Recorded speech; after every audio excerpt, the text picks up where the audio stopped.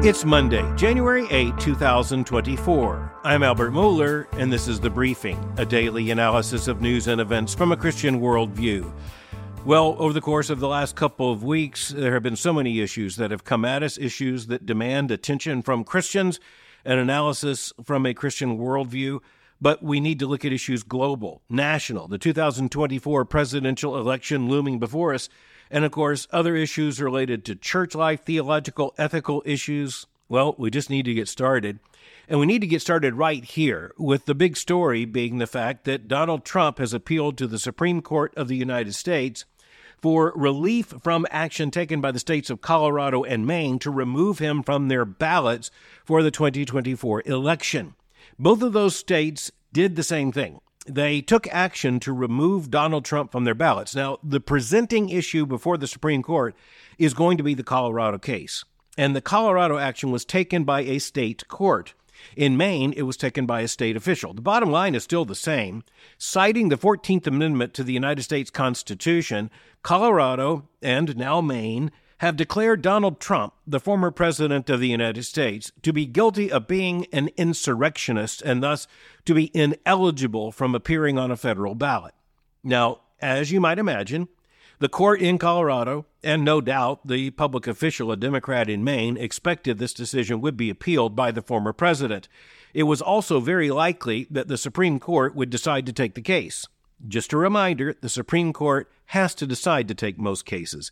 It did so in this case precisely because this is a constitutional issue with national ramifications, and an individual decision by a state having to do with the federal ballot is not likely to stand, or at least in this case, not likely to stand without judicial review, and in this case, because of the stature of the issues, review by the nation's highest court. Now, the commentariat, the people writing the editorials, doing all the talking on the national television channels, cable news, all the rest, they have basically been arguing what you might call a Republican line and a Democratic line.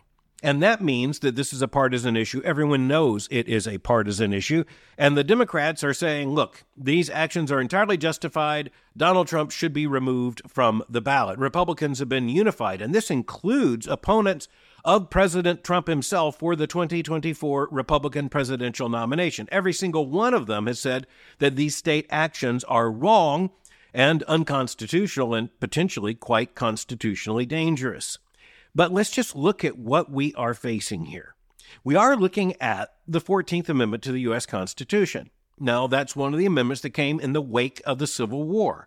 It has enormous constitutional significance in the United States, not because it is as old as the Constitution. It's not, but because it emerged in that immediate federal era after the close of the Civil War.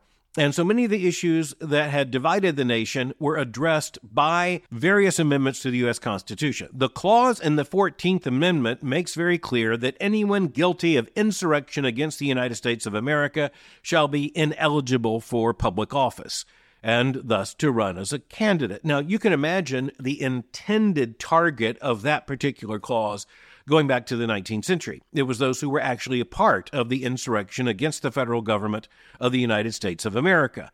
You talk about insurrection, you're talking about civil war, and that's exactly what the nation experienced. In the aftermath of the Civil War, during the period known as Reconstruction, and remember that was the reconstruction of the Republic, that's where the language came from, there were constitutional amendments, and for that matter, a good number of laws and court decisions that were handed down and passed in order to try to create a new constitutional reality. Now, that 14th Amendment insurrection clause was clearly directed to those who had been a part of the insurrection against the federal government known as the Civil War. Now, one of the things we need to note is that that did not prevent all of the actual insurrectionists by legal definition in the 19th century from serving in the federal government, not to mention at the state level. But we need to ask ourselves a very fundamental question here.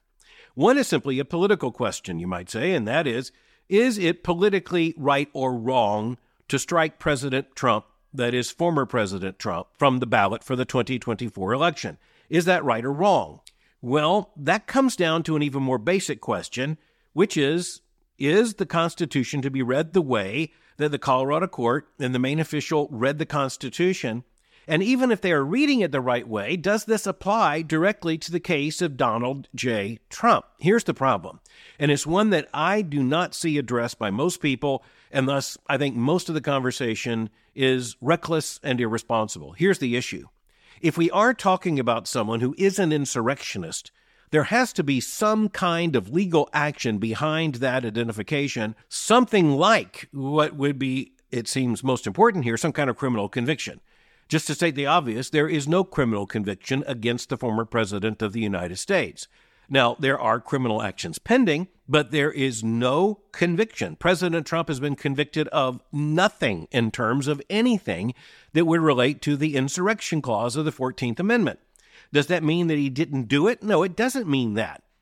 There are all kinds of actions that are taken that might be illegal or, for that matter, unconstitutional, but there has been no court that has decided that in terms of a legal decree or some kind of judicial conviction. That simply hasn't happened. That's what's missing here in this case. Now, even that wouldn't settle the issue conclusively because it still would not immediately be clear that this is the right reading of that clause of the 14th Amendment in the first place.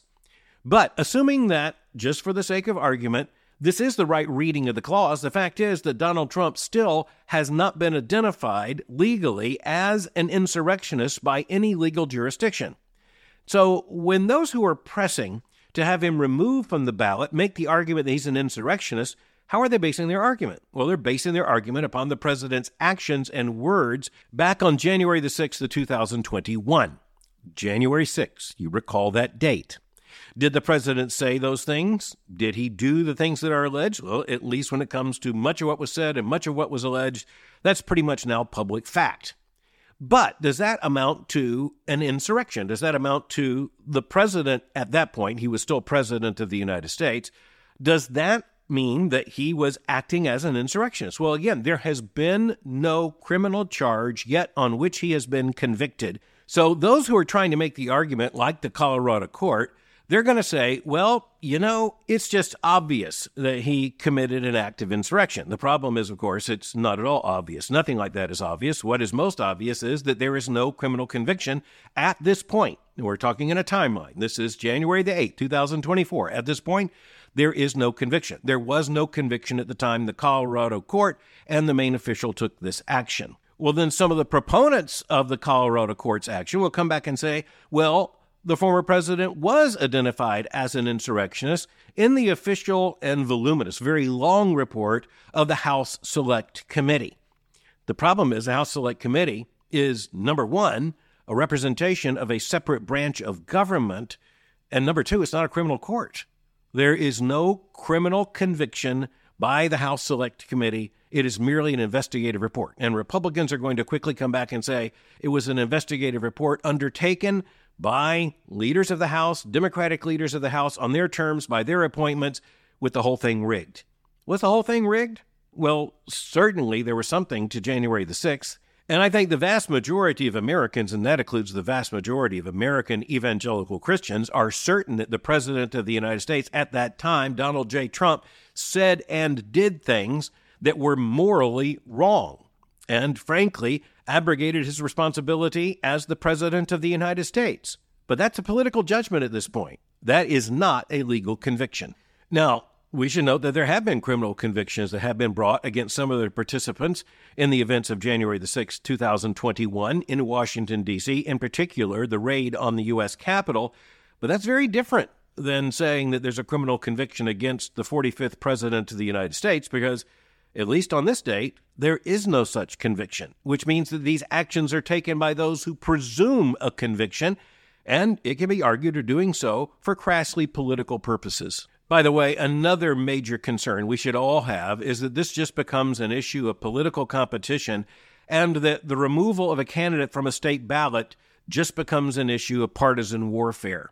There are already those who are saying, well, if President Trump is bumped from the ballot in some states for this reason, then President Biden should be bumped from the ballot for other reasons, and other reasons will be attested. The point is, actually, neither one of those has been convicted of anything relevant to the insurrection clause of the 14th Amendment. Now, at this point, that raises another huge issue, and that issue is, how should the Supreme Court deal with this situation? How should it deal with this challenge? The Supreme Court is going to be presented with a complex question.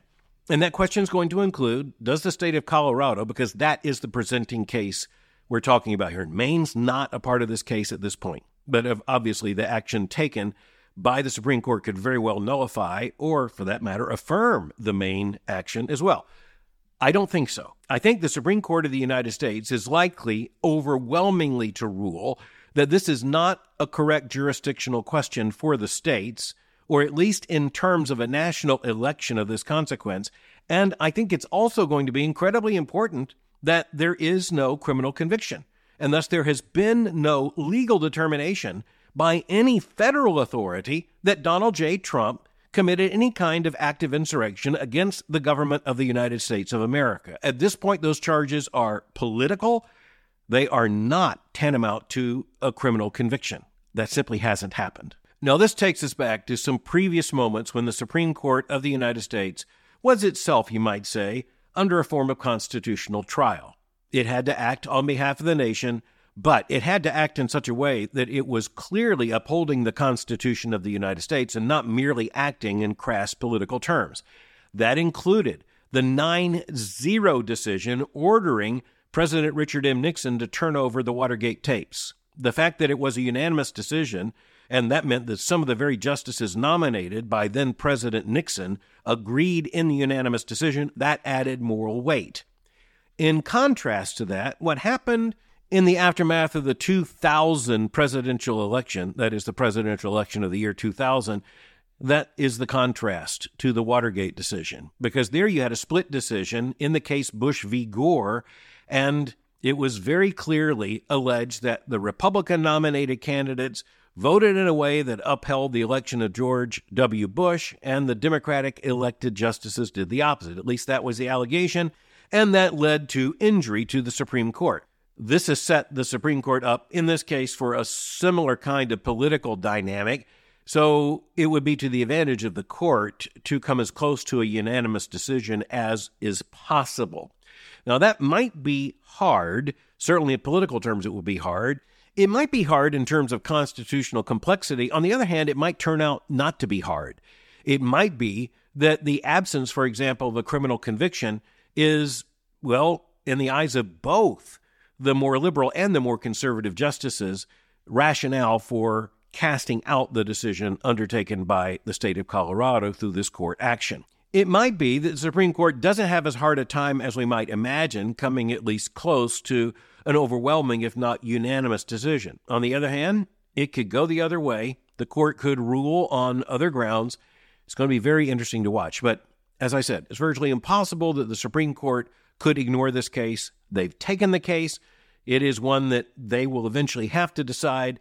They've announced that oral arguments will be held in the first days of February. And in the case of, say, Bush v. Gore, the Watergate case, a decision came very quickly. And it's likely to come pretty quickly in this case simply because the political calendar is going to demand it. So it's going to be a very interesting period. Get ready for what will be undeniably extremely interesting oral arguments presented to the Supreme Court the first week of February. Now, similarly, with the 2024 presidential election looming before us, President Biden has announced that he will be delivering the State of the Union address on March the 7th. Now, that address is going to turn out to be extremely important in this particular context. And that's because when you look at President Biden, who is already the oldest person to serve as president of the United States, running for re-election, and with his party offering no real contest to him for that 2024 nomination, given the fact that there are so many questions about his competence, and certainly those related to his age, even those inside the White House are admitting that they are staking a whole lot upon the live television broadcast of the State of the Union address by President Biden on March the 7th. It is going to be a moment of very real and very important political theater in the United States. And the ramifications are not only for the 2024 election, but obviously for the next 4 years of American presidential politics. Now, the polling at this point is going very badly for President Biden, and what's interesting is to note that polling is going very badly among some of the key constituencies that elected him back in the 2020 election. And by the way, also awarded him the Democratic nomination in that year. And what we're looking at is that many younger Americans, including younger Democrats, many more liberal Democrats, and as you're talking about younger Democrats, they are very clearly more liberal. They're quite frustrated with the former president. And many ethnic identification voters are, for that matter, showing that they are not so keen, not necessarily on voting for President Biden if he indeed becomes the Democratic nominee over against, say, Donald Trump as the Republican nominee, but they're actually saying they might just sit out the vote. As one strategist said, just as we went into the weekend, the big issue for President Biden is not going to be so much the Trump vote, but the sofa vote, meaning how many people just stay on the sofa and don't vote. But the one issue that is being held out as a concern inside and outside the Democratic Party is the issue of President Biden's age. And those concerns, as we have indicated, are held inside the Democratic Party and are being articulated by an increasing number of persons, even inside the Democratic Party and close to the White House. And one thing to keep in mind is that President Biden ran his 2020 presidential campaign basically from Delaware. He ran it from his house. And the context, you may remember, was COVID. And because of the issues of the lockdown and the pandemic, the argument was President Biden needs to set an example. And of course, this is very much, according to the Democratic line on COVID, needed to set an example by staying home, avoiding the public, avoiding public events, etc. Well, just to state the obvious, there is no pandemic in 2024, and President Biden is going to have a very difficult time, or at least you should think a very difficult time, justifying not being out on the hustings, as they say in electoral politics. And that's where Democrats see all kinds of liabilities and vulnerabilities, and Republicans see all kinds of opportunities.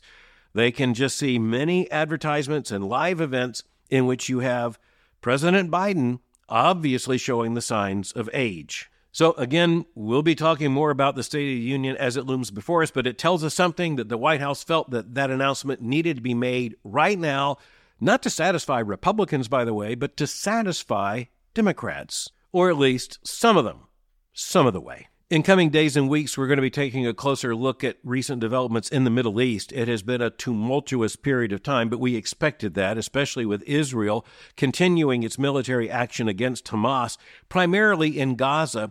But there have now been missile attacks coming from Hezbollah, an Islamic terrorist group in the north, situated mostly in Lebanon, and there have been retaliatory strikes. Israel made a direct hit upon a Hamas leader there in Beirut under the protection of Hezbollah, and the United States made a hit in Baghdad on a major Islamic terrorist figure as well.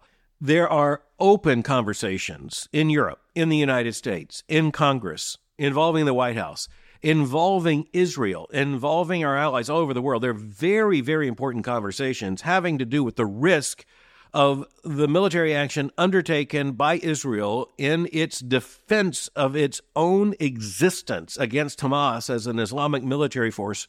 And of course, Israel's responding to the terror attack, the murderous incursion into Israel by Hamas on October the 7th of 2023. And Israel, and you can take Israel at its word, is absolutely determined to at least eliminate Hamas as a live threat. And furthermore, Israel at this point is pretty impervious to Western criticism that it is taking this too far in Gaza or is taking the action too seriously.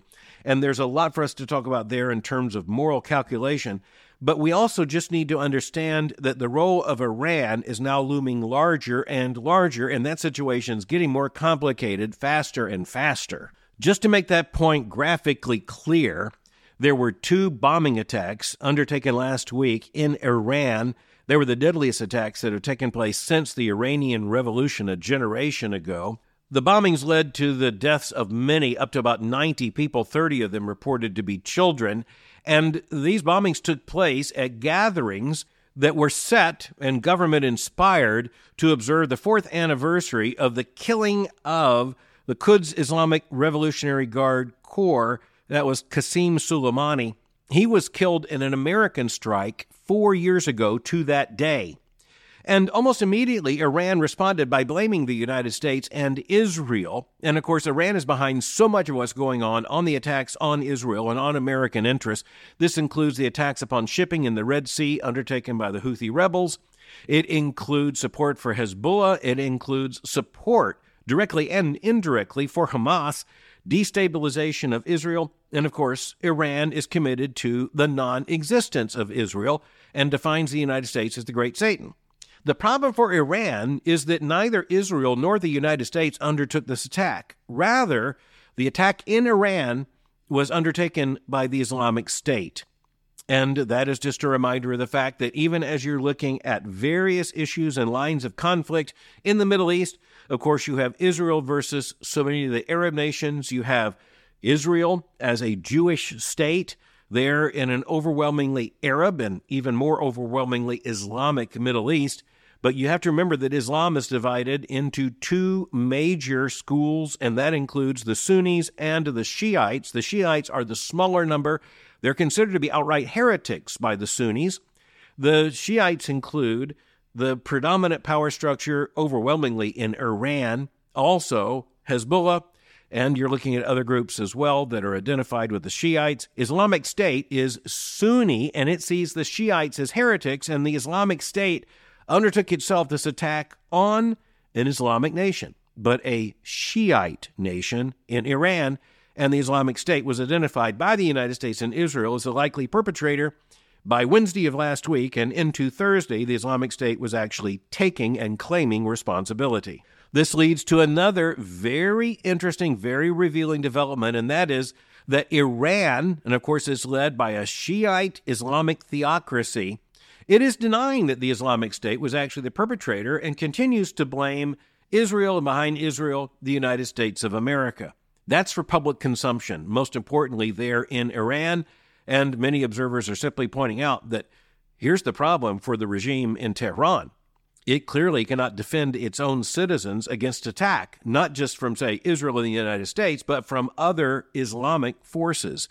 So all of this just leads to a further destabilization. What was already a tinderbox is just becoming even more incendiary. And as we're going to be seeing in days and in weeks to come, the issues are just getting even more fundamental. And one of the things we're going to have to look at are some of the issues that are now faced by Israel and, quite frankly, are being complicated by questions raised by the White House in the United States, and you also have many European nations that are trying to put pressure on Israel. There are huge questions about what comes after the military action in Gaza, and of course, that's not entirely in Israel's hands. But Israel is not going to accept the proposals that are being offered by many Europeans and even by the American White House when it comes to turning to the Palestinian Authority as it is now constituted as a successor government. And you're looking at all kinds of huge questions with a very long history. And as you know, as Christians, it's not just a long history, it's a long theology as well. It's going to be our task to unwind and analyze many of these things in days to come. And the headlines aren't going to wait for us. We're going to have to work hard and work together to keep up with them. Finally, of course, we're going to have to be taking a look at the situation in Ukraine and developments also in Russia. But even as we prepare to do that, one of the allies of the Russian president, Vladimir Putin, is Alexander Lukashenko, who is the president of Belarus. And last Thursday, he did something that only a totalitarian autocratic leader can do. He gave himself immunity. Or at least you would think it could only happen in an autocracy and one kind of strongman government or another. But as the Wall Street Journal reports, quote, President Alexander Lukashenko of Belarus signed a law on Thursday that gives him lifelong immunity from criminal prosecution and prevents opposition leaders living abroad from running in future presidential elections.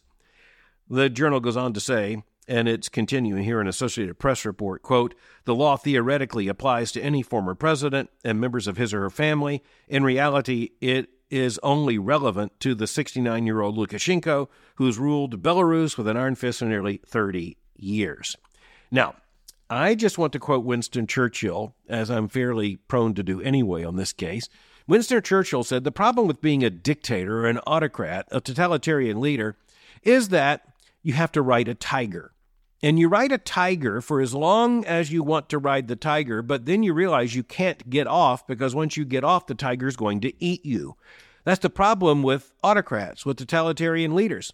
The moment they cease being in total power, they generally end up quite dead. The image of a man riding a tiger is quite apt here, and it's quite pictorial because we actually are looking at numerous people all over the world, and it's not just individuals. Like in Tehran, it's a religious elite, an Islamic elite. They are basically riding a tiger, and that's why all these headlines really do matter, because eventually time comes for every single leader, and time comes for every regime. In a totalitarian or an autocratic context, the problem is you hold on to power, and you might even make a claim politically to absolute power. The problem is that power can be lost absolutely quite immediately with devastating consequences.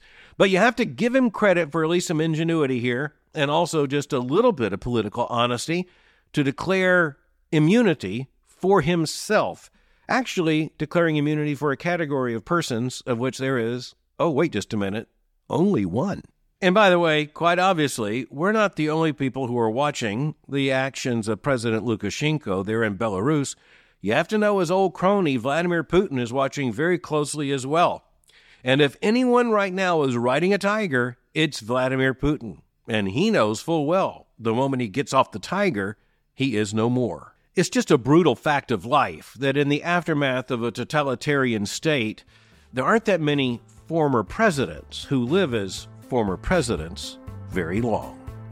Thanks for listening to The Briefing. For more information, go to my website at albertmohler.com. You can follow me on Twitter by going to twitter.com/Albert Mohler. For information on the Southern Baptist Theological Seminary, go to sbts.edu. For information on Boyce College, just go to boycecollege.com. I'm speaking to you from Davenport, Florida, and I'll meet you again tomorrow for The Briefing.